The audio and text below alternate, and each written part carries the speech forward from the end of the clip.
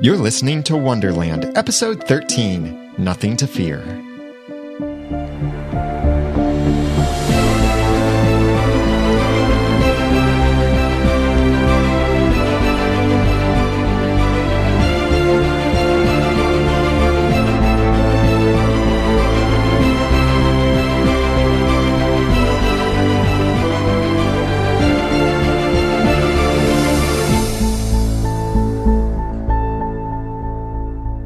Welcome back to another episode of Wonderland, the unofficial podcast for ABC's TV show Once Upon a Time in Wonderland. I'm Daniel J. Lewis. I'm Jeremy Laughlin. And I'm Erin. And we're so happy that you joined us again as we discuss this show that has finally returned with this episode, Nothing to Fear. In which we shall count at least 37 different things to fear. Perhaps not 37, but there are quite a few. But fear was conquered. Was it? I don't know about that. In some ways. For some people.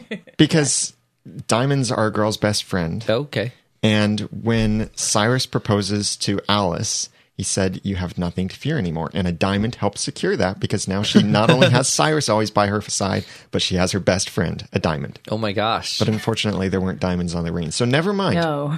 This took... That was the most boring ring ever. Yeah. Maybe it's special in some way. You'd think a genie could do a little better. Maybe he didn't have any money, so... Maybe gems grow on it and it changes gems depending on what year of marriage they're in. I think that should be a thing for magical people. One of the things that stood out to me about this episode is no flashbacks. Oh. That's true. That is true. Gave me difficulty writing my notes for tonight. I kind of liked it, not having flashbacks, because it meant we could take the story as we know it now and just move with that. I'm not expecting them to do this for every episode going forward. In fact, I expect them to still give us flashbacks because... There are only 4 more episodes anyway. Yeah, they gave us several things in this episode that we want to go back and see, and they will probably take us back to show us. True. And although maybe flashbacks came from the necklace. They're just a symbol of our past. Now we just have a boring ring. Well, let's start with our discussion of this episode. And by the way, if you want to comment on anything we say here, you can go to the show notes at wonderlandpodcast.com/13. Mistress mine, my will is thine. Tell me your wishes 3. Will is the genie now. A reluctant genie. A reluctant genie. He's not a very good one yet. He doesn't even know the rules. I would think that would come with the bracelets. You know? Considering he says the whole greeting impulsively or compulsively without even being aware that he's doing it, you would think he would know the rules, yes. Yeah. Well, I think it is cool to see him as the genie. I think he makes a fun genie because he's playing around with it and not quite recognizing the consequences. Yeah. But at the same time, though, because of that, it resulted in some terrible things. It was cool to see Lizard. I thought, this is cool. Lizard's going to join the team. A little too much Lizard to start with, but I didn't know why that was really necessary. I don't think Will did either. But I was so excited because here's a new character, a character we've seen before coming back for a good purpose and to help end the show and be part of the end of the show. And no. Yeah. No. They didn't introduce her very much, but at least they did introduce her, which is part of, planning out your show, which is a good thing. So we had seen her before. She wasn't just a brand new character of today. Yeah, and we did theorize that she was potentially in love with Will. Yeah. Or liked him in some way, but just recognized that she couldn't have him or something like that. And we certainly got to see that confirmed here. I felt like the whole, especially what happened to her in this episode, would have been a little bit more, would have hit a little bit closer to home if we had a little bit more of her background with Nave. We've only had that one short little part where she talked about that they ran together that was shown in the recap. But other than that, it she was still really new, even though we knew who she was, and it provided a bit of relief. Like, okay, we know who found the bottle. She's not evil. Right. Good. And then it's kind of like the whole other part of the storyline, like her being in love with him, could have been established better in previous context to make it stronger in this episode.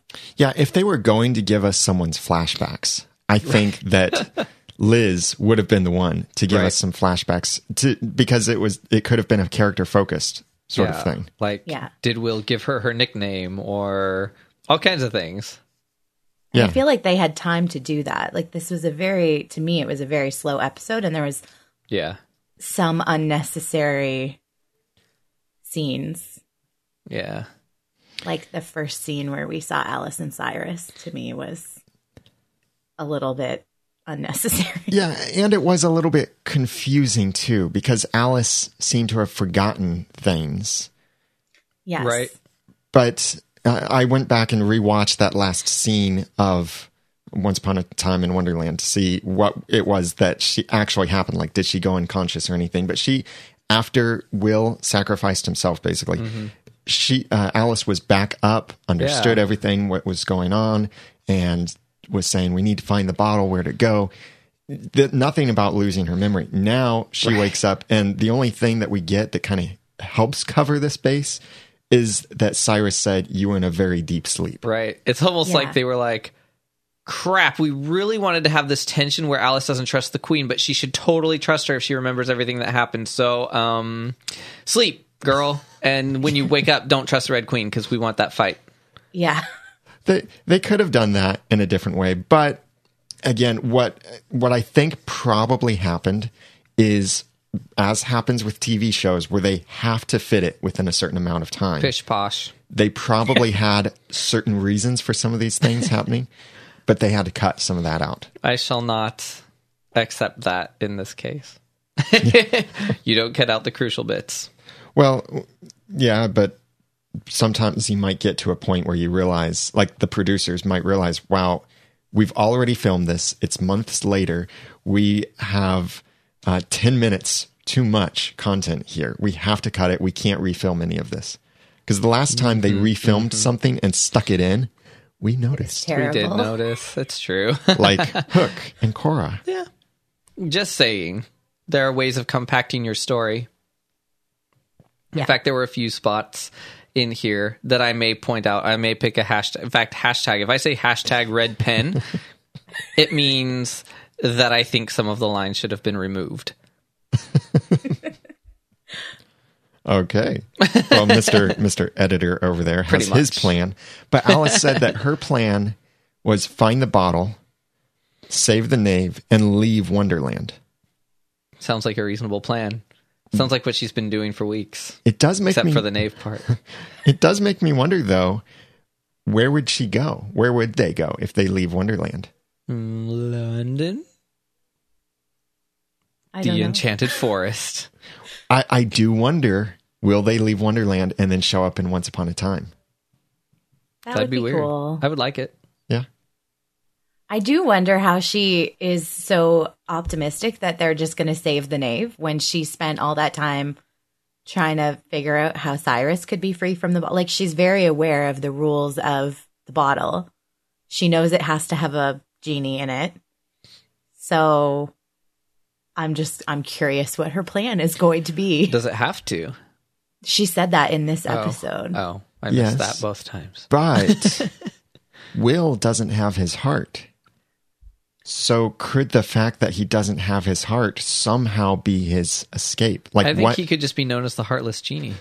What if when he gets his heart back, because we know that's probably going to happen at some point. One would think. When he gets his heart back, because his heart wasn't cursed to be part of in the genie, but the rest of him was, maybe when he gets his heart being the heart of him, maybe that will then free him from the curse and just destroy the genie bottle. Like the bottle rejects him as having a heart transplant.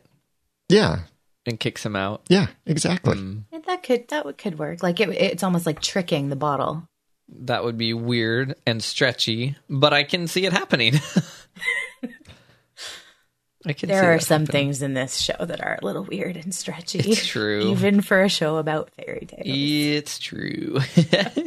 Well, one of the cool things to see is the development of Anastasia's character. Yeah. And Yeah. resetting, in a way, her moving back to who she was. Even like when she was with the crowd of people, she said, once upon a time, I was... little Yeah. title there.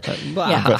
But even then, she was saying, I was just like you. And Right. the way she's talking is changing. And Obi's girl had also noticed this and sent in this little voicemail about the accent. Hello, Daniel. It's Obi's girl. No, long time, no voicemail. But I liked the last Wonderland episode. I noticed in the beginning, the Red Queen, like her, I don't know if you noticed, but her accent was different. She sounded, I thought it was like a fluke at first, but then it kept on happening throughout the episode. Her accent was different from her royal, regal voice as the Red Queen. She sounded more like Will. More, I think it was like Cockney or something like that. But it was just a little interesting observation there. Anywho, can't wait to listen to the podcast. Bye. Yeah, I'd agree. There is a little bit of change in her voice, in her mannerism. Well, some of her mannerisms. Well, she goes back and forth. I think she actually did it more a while back, but I can't remember what episode that was. Mm-hmm. It's when we really figured out their whole backstory. Particularly in the flashbacks, she spoke differently. Yeah. And she's going back to that a little bit, I think, as she is becoming a little more natural. But she still has some of her royal mannerisms, like not wanting to walk through the mud. Right? Well, who does really? I loved that the guys who kidnapped her used her own language against her because they were like, darling.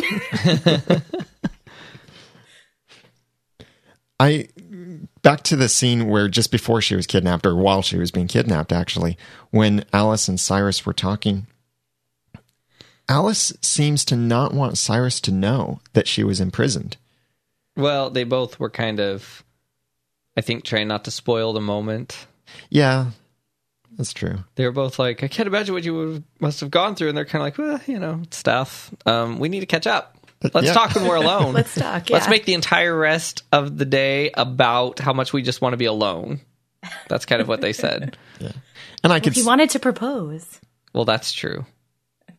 And I could see some of that maybe being that Alice didn't want to give Anastasia any kind of satisfaction knowing what kind of torment Alice went through when she left Wonderland. True. True. It does, though, seem like Anastasia would actually feel a little bit bad about it now that she's changing a bit. If she did hear what happened. Yeah, except that Alice doesn't believe she's changing. Alice is skeptical this whole episode, really. Yeah. Yeah. And those village people are ninjas because, dang, how did they... Not a scream, not a scuffle, not a sound, and she's gone. I think they knocked her out, though. 'Cause Maybe. Didn't she wake up later? Yeah, she did seem a little bit dazed when they were talking about how the diamond will feed all of them for weeks, or the ruby Which will I've feed all of never them. eaten a ruby, but I don't think... They're pretty tasty. Delicacies in some lands. And she was asking, where am I? Who are all of you? And You people. We're the bad teeth crew. but one of the things here to point out is that she did not try to say, no, I didn't abandon you, or blame it on anyone else. Yeah. She is accepting responsibility, and she is responsible for Right. that. She has no defense against that.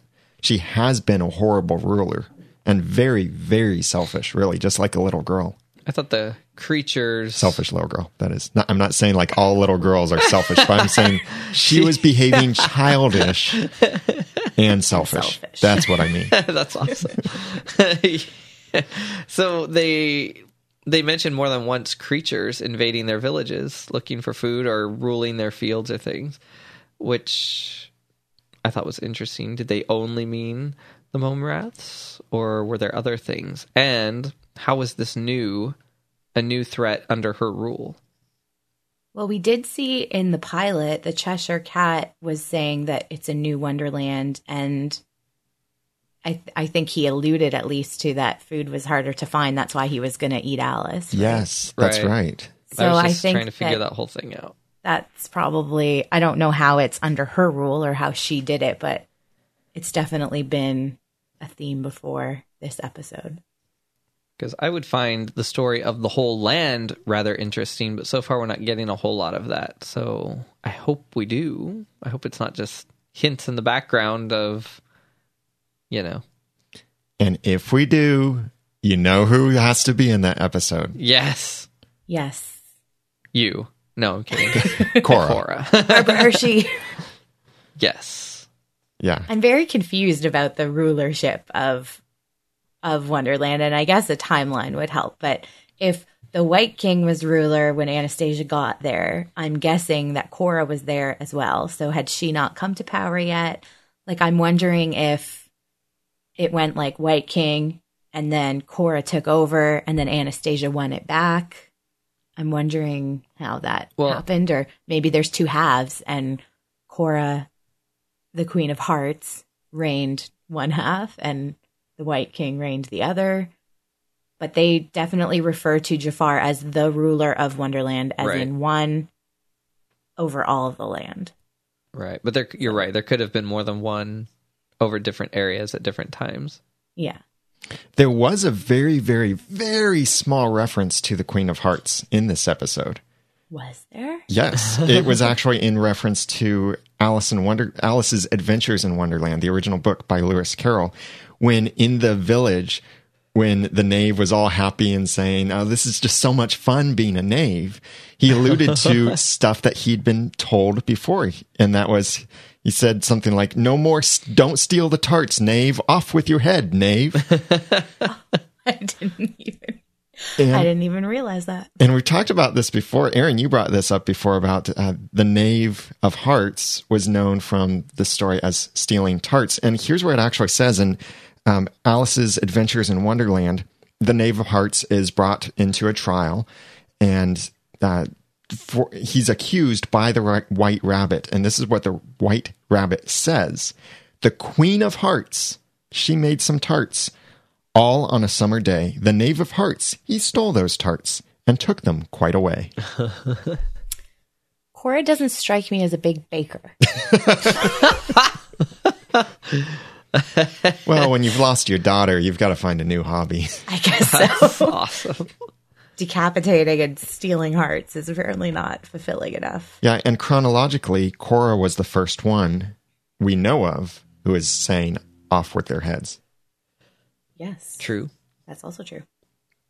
So that was tiny, like I said, tiny little reference to the Queen of Hearts.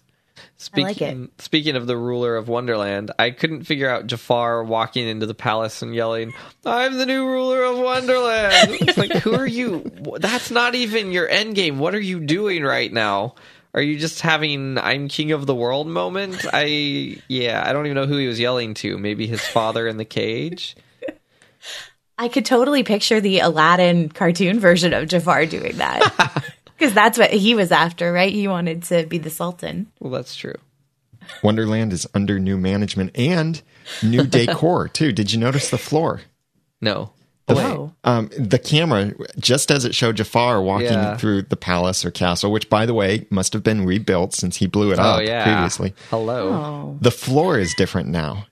And now, instead I of think a lot of things would be different. Instead of what it had before, which was a very red theme, this time it has an icon of an eye, which looks very much like different renderings of the all-seeing eye. That wasn't there before? No, it wasn't. Because I've tried to look this up before, and I don't remember why now. It's also sometimes called the Eye of Providence, by the way, or Eye of God. Huh.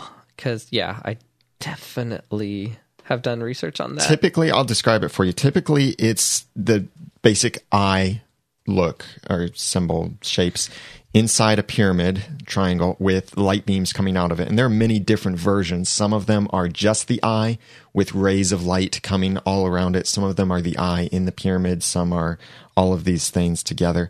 And I'll have a link in the show notes at wonderlandpodcast.com/13 to the Wikipedia entry for this, so you can see some of the different versions of the all-seeing eye. Or if you want to do this, just pull out a single dollar bill from your wallet and look at the back. In that pyramid, the top part of the pyramid on the back is, the American $1 bill.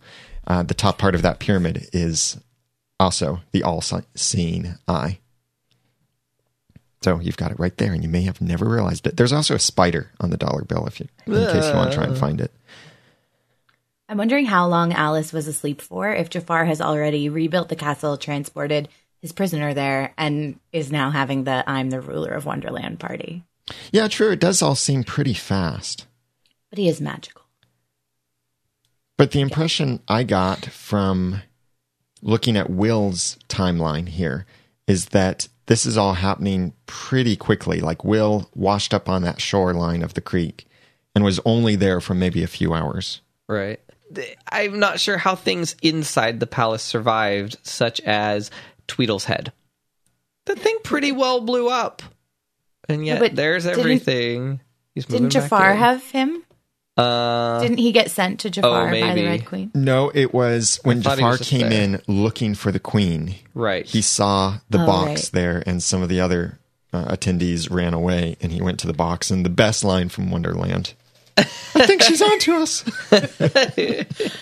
I don't know. He did a really funny line today when he picked up the head. I just can't remember what it was. Hoping that you can come back up ahead or something. Yeah, Jafar's line. I'd say it was a knee slapper if he still had a knee. He got a new one, though. Yeah, I expect him to kind of look at himself and say, like, oh, I like my new body. Oh, awkward.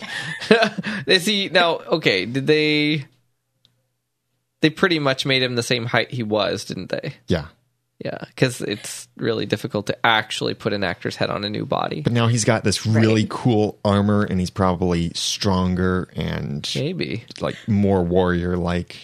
He might get tired just mentally because he doesn't really know how to move all that around. True.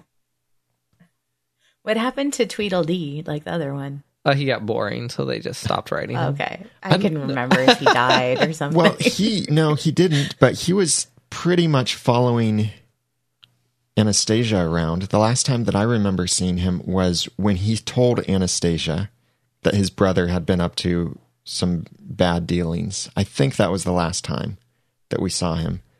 And we haven't seen him since then. I'd imagine at some point in the next 4 episodes that we will see him again. Like Anastasia will find him wandering in the woods, and then he'll help the rest of them to do the right thing and make Dr. Laura proud. What? Oh my gosh. Yeah, I can picture that he like ran away after telling her that. So that would make sense if they do find him.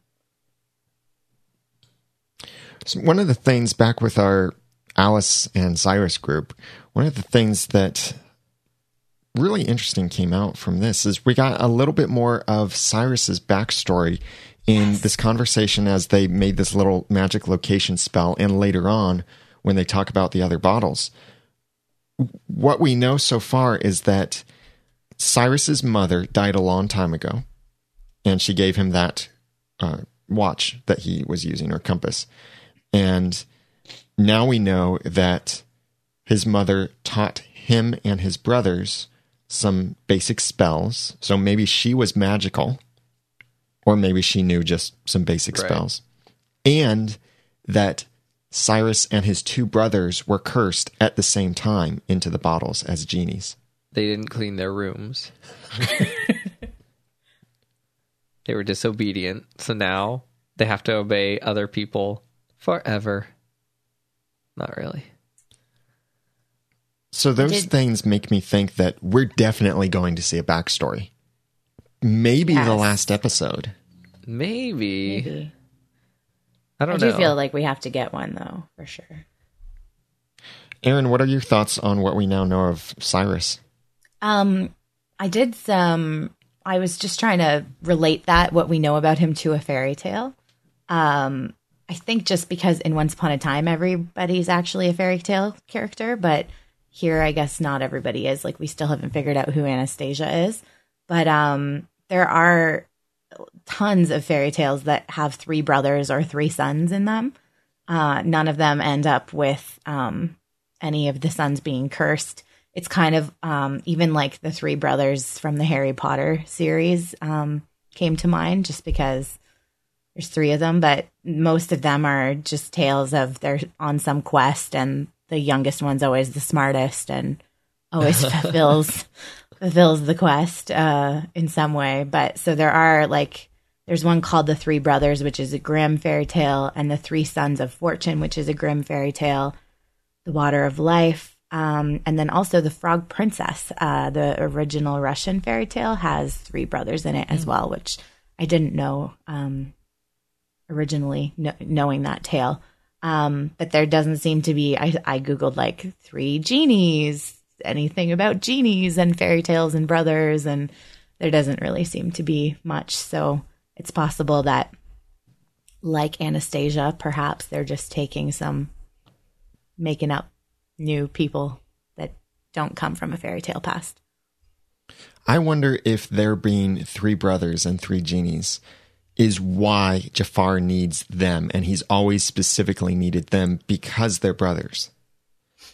Because remember, that book that Amara had was everything they needed to know about genies and everything, all of the world's knowledge about genies. Yeah. It's interesting. They made that book available to us. We would probably have better opinions. It's almost frustrating because in Once Upon a Time proper, obviously we've seen another genie, and I highly doubt he's one of these. He could be, but I doubt it. Right. Especially since he is elsewhere. Mm-hmm. So he can't be in Jafar's possession, as far as we know. So... And for 3 brothers to be cursed to become genies makes me think that the population of genies is not a set thing. Like, there are only 3 genies or only 1 or anything like that. But it could be that it fluctuates a little bit. Like, maybe it's possible to kill a genie. Maybe someone can be turned into a genie, right, when there wasn't one before.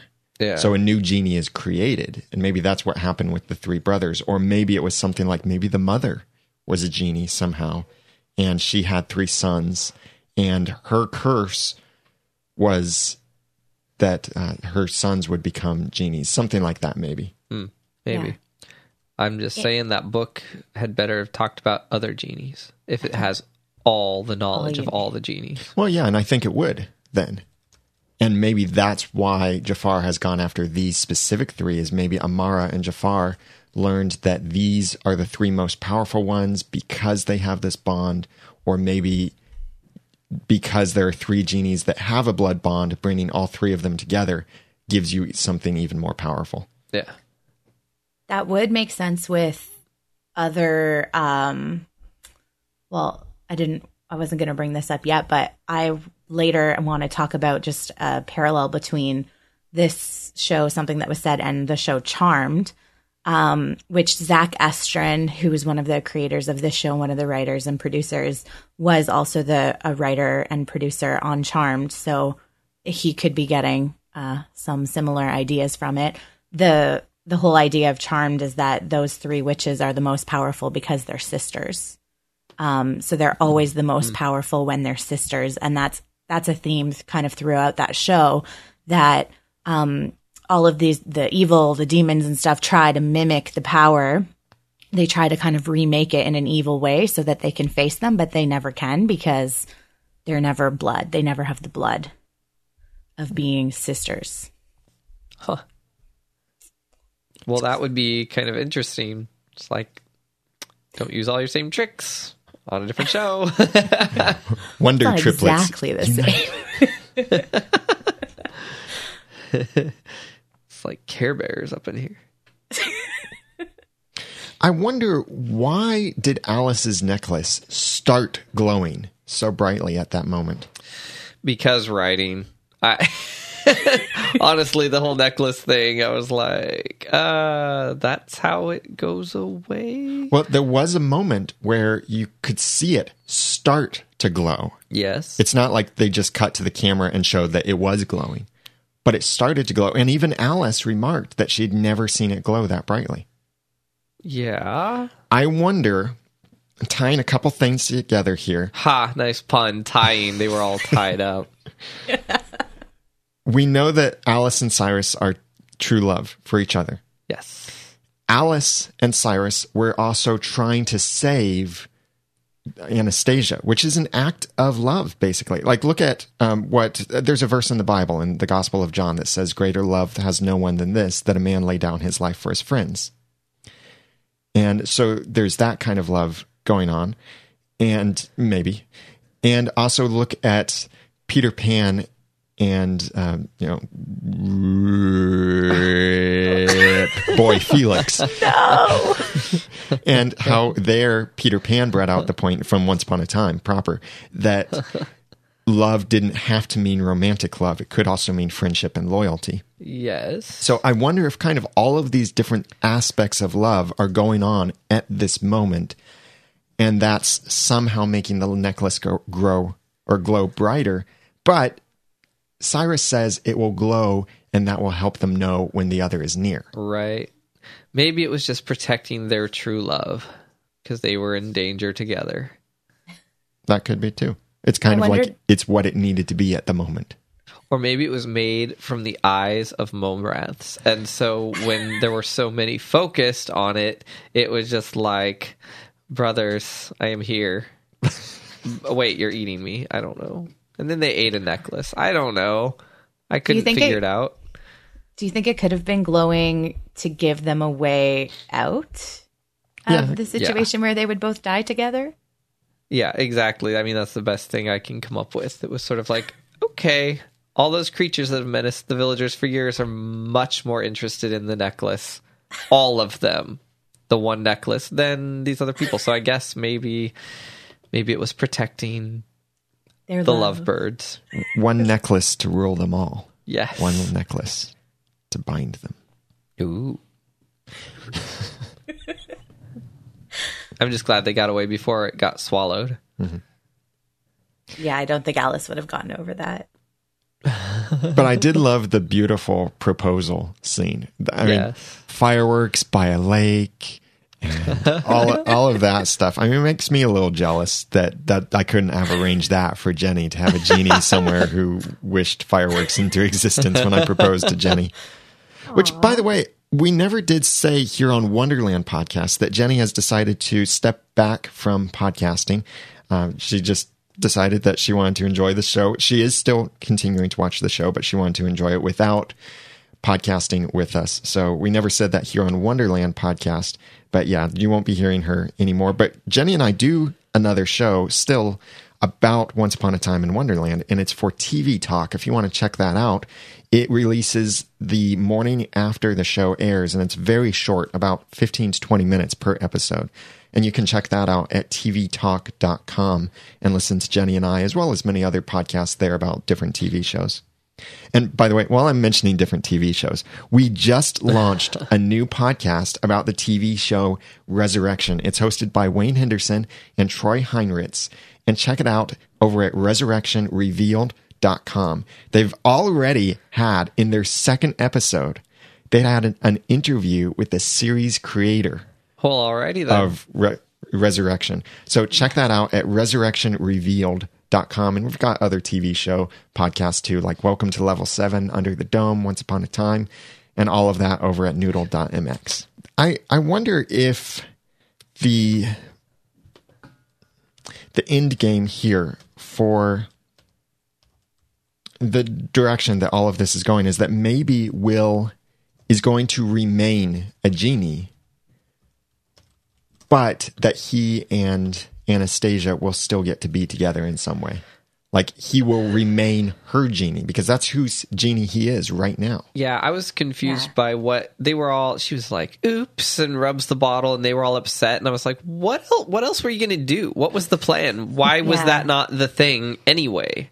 I don't know if they thought, who did they think was going to get him out? I didn't understand that.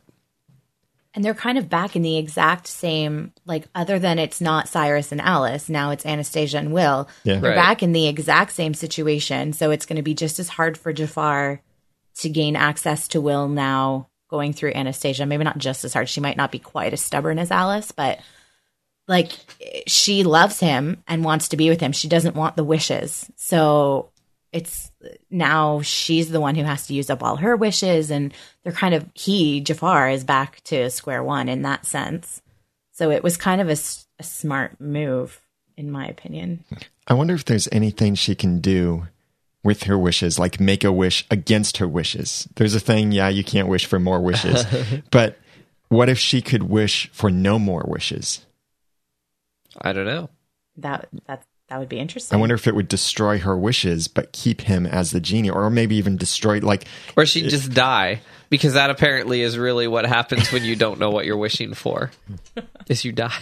Well, he did feel something for her. yeah, that was moment. his death. That It was sad. It It was sad. the best. I mean, it was sad, but it was the best scene of the episode, I thought. Because it was sad. And he didn't even get to tell her why he couldn't feel anything. I know. And that being because he doesn't have his heart. And it looked, speaking of that scene, like he actually, for real, cut his head, possibly. When he banged it on that mysterious waterproof lattice on the bottom of the bottle. It looked like his head was bloody after, and I couldn't tell if it was planned. I wouldn't It did be look surprised. like that. I saw that too. I called it out as a continuity error, but I guess if he wasn't meant to cut his head, that would make sense. Was it not bloody later? No, later when he came out of the bottle for Anastasia, he had no mark at all. So, Oh. Well, maybe genies heal fast too, though. yeah. But yeah. Maybe for the new master, you're back to how you should be. Did it seem to you guys that Anastasia recognized Lizard? Yeah. Yeah.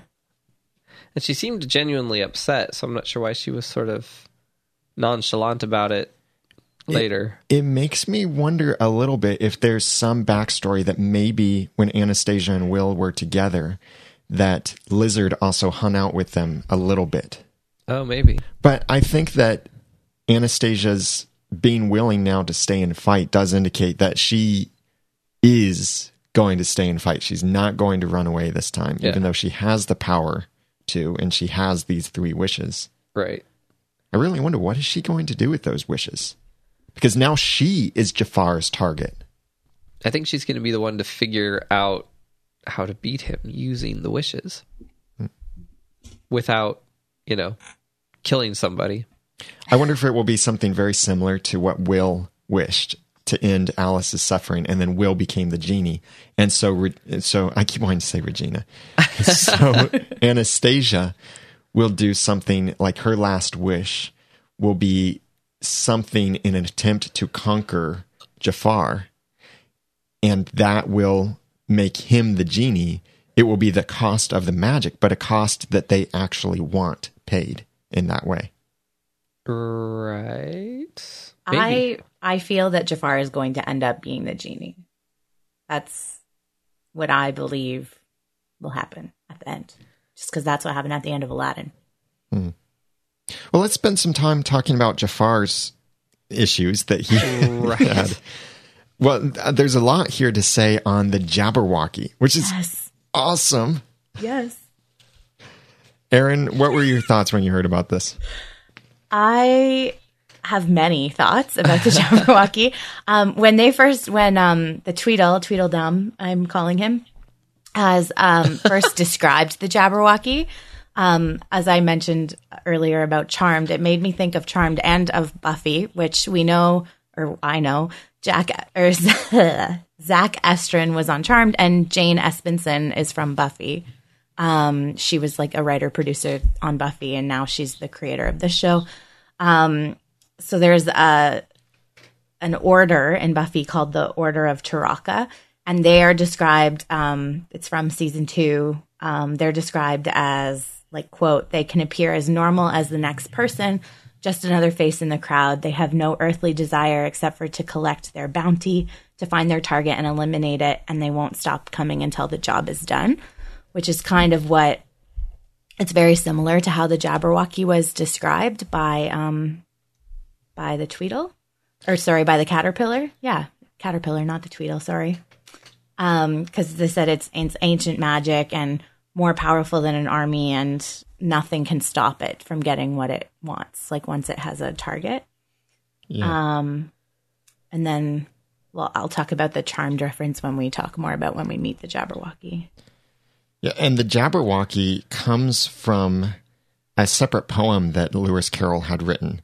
And it was also, of course, a feature in the movie by Tim Burton, Alice in Wonderland. Yeah, a lot of versions of the story have featured the Jabberwocky. There's a really dramatic reading of this that you've got to check out. It's in the show notes over at wonderlandpodcast.com/13, so you can check it out. But I will do my attempt of doing a dramatic reading that I can copyright, since this other one is copyrighted. So you have to check it out in the show notes.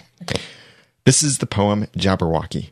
"'Twas Brillig and the Slithy Toves did gyre and gimble in the wabe.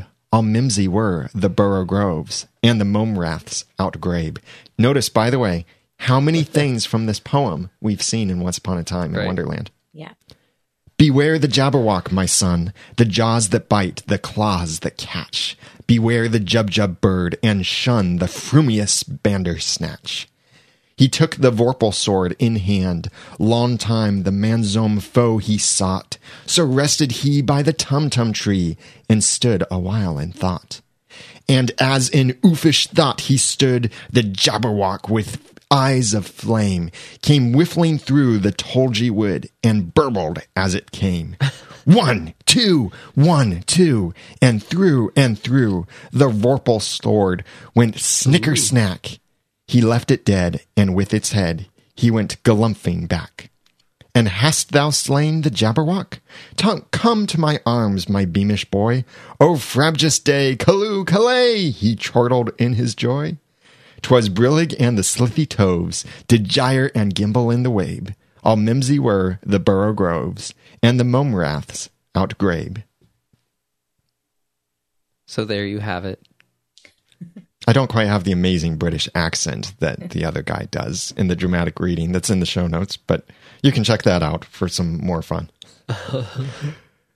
But, you know what this makes me wonder is, could the sword that was inside of the Jabberwocky be the Vorpal sword?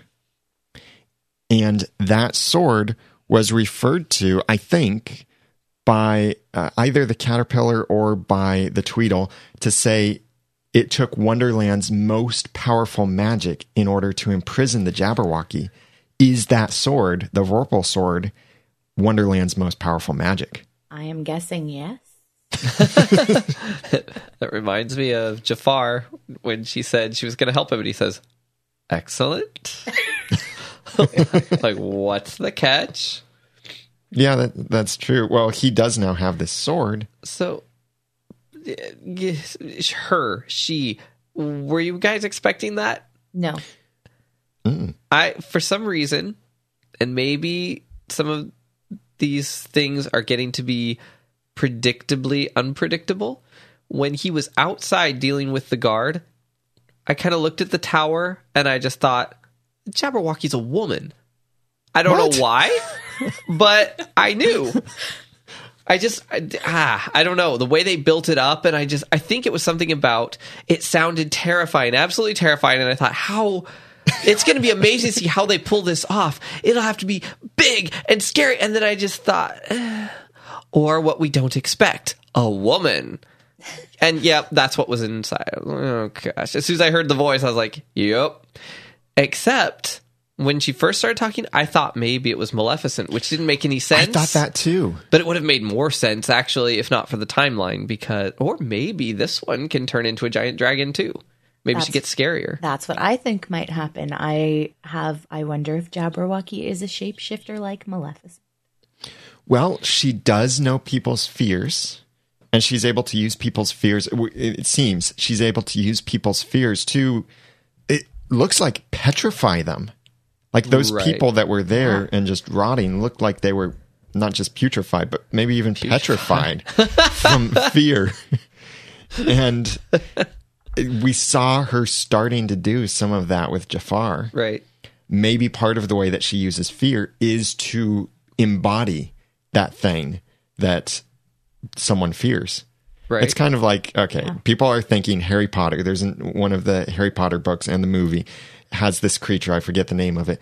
But they said, we don't actually know what this creature looks like because no one has seen it in its natural form. But it takes the form. What is it? It's a Bogart, isn't it? Yes. Yeah, that's it. Humphrey Bogart. It takes the form of the thing that you fear most. And so to different people, it looks like different things.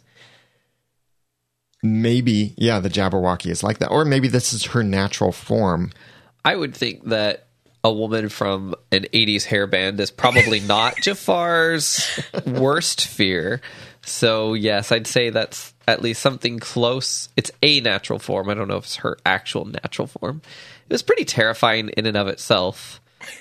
The way she kind of cracked and stuff as she moved made me think there's an exoskeleton under there. Yes, she was very bendy. I don't know what else to say. Yeah, very creature-like, which makes sense why they'd call her an ancient creature. I feel like she could have turned her head all the way around and looked at him as she walked away. Probably. And maybe her jaw gets really, really big. Like man-sized. So, Aaron, what's with the connection here with Charmed you mentioned? Yeah, so I did not even see that Harry Potter thing that you just brought up, I think, because I was so busy thinking about how it was like Charmed. So in Charmed, there's a demon named Barbas, who is the demon of fear. And he was kind of like their nemesis for the whole series. So he was in, I think, every season at least once. And basically what he did was he killed people by making them think that their greatest fear was coming to life, like was happening. So like the detectives the next day would just think that it was like that people were petrified to death, like people were scared to death. And his whole thing was that to conquer him, you had to conquer your greatest fear. And that was the only way that you were kind of immune to him. And another theme they played with was that you can conquer one set of fears and it's just replaced with other ones. So it's not, that's kind of how they kept bringing him back, because every year they would have new fears. But like Wonderland talks a lot about hope and like being hopeful, and this is kind of, it would put a damper on that for sure, because the opposite of hope is kind of fear. Yeah, and that's also in the Green Lantern movie, how one of the powers that they talk about using is fear. And the Hunger Games. Yeah. President Snow has a really popular line about that Katniss gave them hope, and the only thing more powerful than hope is fear to him. Or maybe it's opposite. I think he said he wants them to be fearful, and the only thing more powerful than fear is hope. Yeah, it is a powerful force that I think will be interesting to see how it's used, because we know there's going to be some conflict here, and we're going to get to see what some of these characters fear the most, and either see it actually or see it hitting them in some way. I wonder if just when you said that, when you were talking about how Alice is so apprehensive about letting Cyrus know that she was in the loony bin, the asylum, sorry, maybe that's going to play into it. Like maybe that's going to be how he finds out from some kind of hallucination that the Jabberwocky places on her, and she ends up back there. Because you'd think that would be one of her fears, like she didn't have a good time there. It could be. Oh, and that reminds me of another movie where fear was used as an object. It's the movie The Sphere, which is a kind of weird, mind-bending movie, but there's this sphere that, sorry, spoiler, but it makes people actually materialize the things that they fear the most, whether that be sea snakes, jellyfish, fire, Sugar-free gummy bears. all kinds of stuff like that. By the way, I want to thank some people who have been awesome to us. 2 people for doing 2 different things. Lisa Slack for donating to help make this episode of Once Podcast possible. Big thanks, Lisa. If anyone else would like to donate to episodes of Once Podcast, please go to Wonderland Podcast. Please go to wonderlandpodcast.com and you'll see the sponsorship bar on the right where you can choose to donate for an episode or several episodes. And also, I'd like to thank George19911 for writing a kind review for us in iTunes. We really appreciate that. It helps others find the podcast and it encourages us as well. So if you haven't left a review for us, please go to wonderlandpodcast.com/iTunes to write that review for us in iTunes or whatever your preferred podcast app is. Like if it's Stitcher and it has a review system, then I would love to see a review from you. And we'd really appreciate that, especially our new podcast, Resurrection Revealed, that just launched. Please go review it. Listen, even if you're not interested in the show, listen to an episode or 2 and then just write a review for it because we'd love to see that get some attention. And it looks like a really interesting, dramatic show. So some cool stuff that Wayne and Troy will be doing over there. We would love your thoughts on each episode of Once Upon a Time in Wonderland. And the way that you can send that to us is after the episode and before we record our thoughts on Sundays at 6 p.m. Eastern Time over at wonderlandpodcast.com/live. Send us your feedback by emailing it with the title of the episode in the subject line to feedback@wonderlandpodcast.com or call and leave a voicemail at 903-231-2221. Or you can go to wonderlandpodcast.com or on your computer or iOS device and send a voice message right through the website. And please check out the other stuff that we're doing. You can join us in the forums. You can listen to our Once Upon a Time podcast. You can listen to other podcasts that we do. You can comment on the show notes to discuss what we shared in this episode and add some extra thoughts by going to wonderlandpodcast.com/13. Aaron, Jeremy, we've got 4 episodes left. And these will be back to back. So we've only got 4 more weeks of this. And some things will be coming, some surprises probably. We do now have the list of all of the remaining titles. If you want to check those out, we have that list in the forums section. But we kind of consider those spoilers. So where do you think this is going from here? We've got the Jabberwocky with this weapon of fear. Jafar is still on the loose, or maybe he'll just be hanging out in the castle. And Will, Anastasia, Cyrus, and Alice are all together. They're going to find the rabbit probably and try to look for the heart. So what do you think is going to happen in the next episode? Like, you can just give me one scene suggestion. I know that's a big question. I think we need to find out Cyrus's backstory. It would be nice if that was sooner rather than later. I wonder if we're going to see at some point Jafar's father maybe sacrifice his life. Because that's something that I keep seeing, and we keep seeing Jafar's father. And it kind of seems like, okay, they've made the point with him. What more is there to do? Because obviously he's not going to give Jafar what he wants. I'd like to see them die together. That won't happen in the next episode, but it's very complex, that relationship. I don't know which one of them to dislike the most. Yeah, because Jafar's father at times seems so wise, kind, and friendly. And then he says things like, I wish I held you under the water longer. Yeah. What? Wait, you were so nice just a minute ago. Yeah, he's got problems. It almost makes me wonder whether he's helping Cyrus because it's the right thing to do, or whether or like when he was helping him, or whether he's just doing it to defy Jafar. Like, I don't think he has a very nice bone in his body. It just seems like it because the enemy of my enemy is my friend, I guess. Yeah. Well, we would love to hear your feedback on this, so please send us your feedback and follow us on Twitter. The show is on Twitter at Wonder Podcast, and you can follow each of us. I'm Daniel J. Lewis. Follow me on Twitter at The Ramen Noodle. I'm Jeremy Laughlin. You can follow me on Twitter at Phlegon. That's Phlegon. And I'm Erin, and you can follow me on Twitter at Erin J. Cruz. And until next time, I'd prefer to take my chances with the homicidal maniac with the snake stick. And thanks for listening.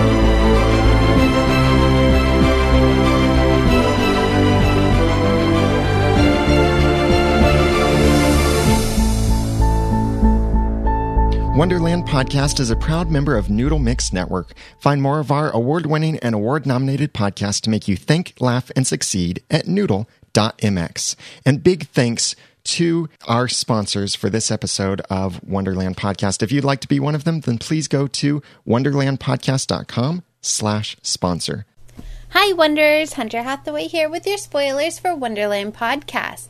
Season 1, Episode 10, Dirty Little Secrets, is directed by Alex Zawarsky and written by Adam Nussdorf and Rena Mimon. According to the ABC official press release, in flashback, Cyrus's actions lead to a fateful day that leaves his mother near death, resulting in his decision that comes with a binding price he and his brothers have to pay. Meanwhile, banding together, Alice, Cyrus, the Knave, and the Red Queen split up into two groups that leaves the Knave and the Red Queen face to face with the fearful Jabberwocky. And Cyrus's guilt about his past tests his relationship with Alice. Guest starring in this episode include Peter Sargent as Jabberwocky, Zalukia Robinson as Amara, and Ben Cotton as Tweedle number 2. Unfortunately, that's all I have for you today. There wasn't much out there on the internet. You can follow me on Twitter at BitOfPixieDust. Thanks for listening.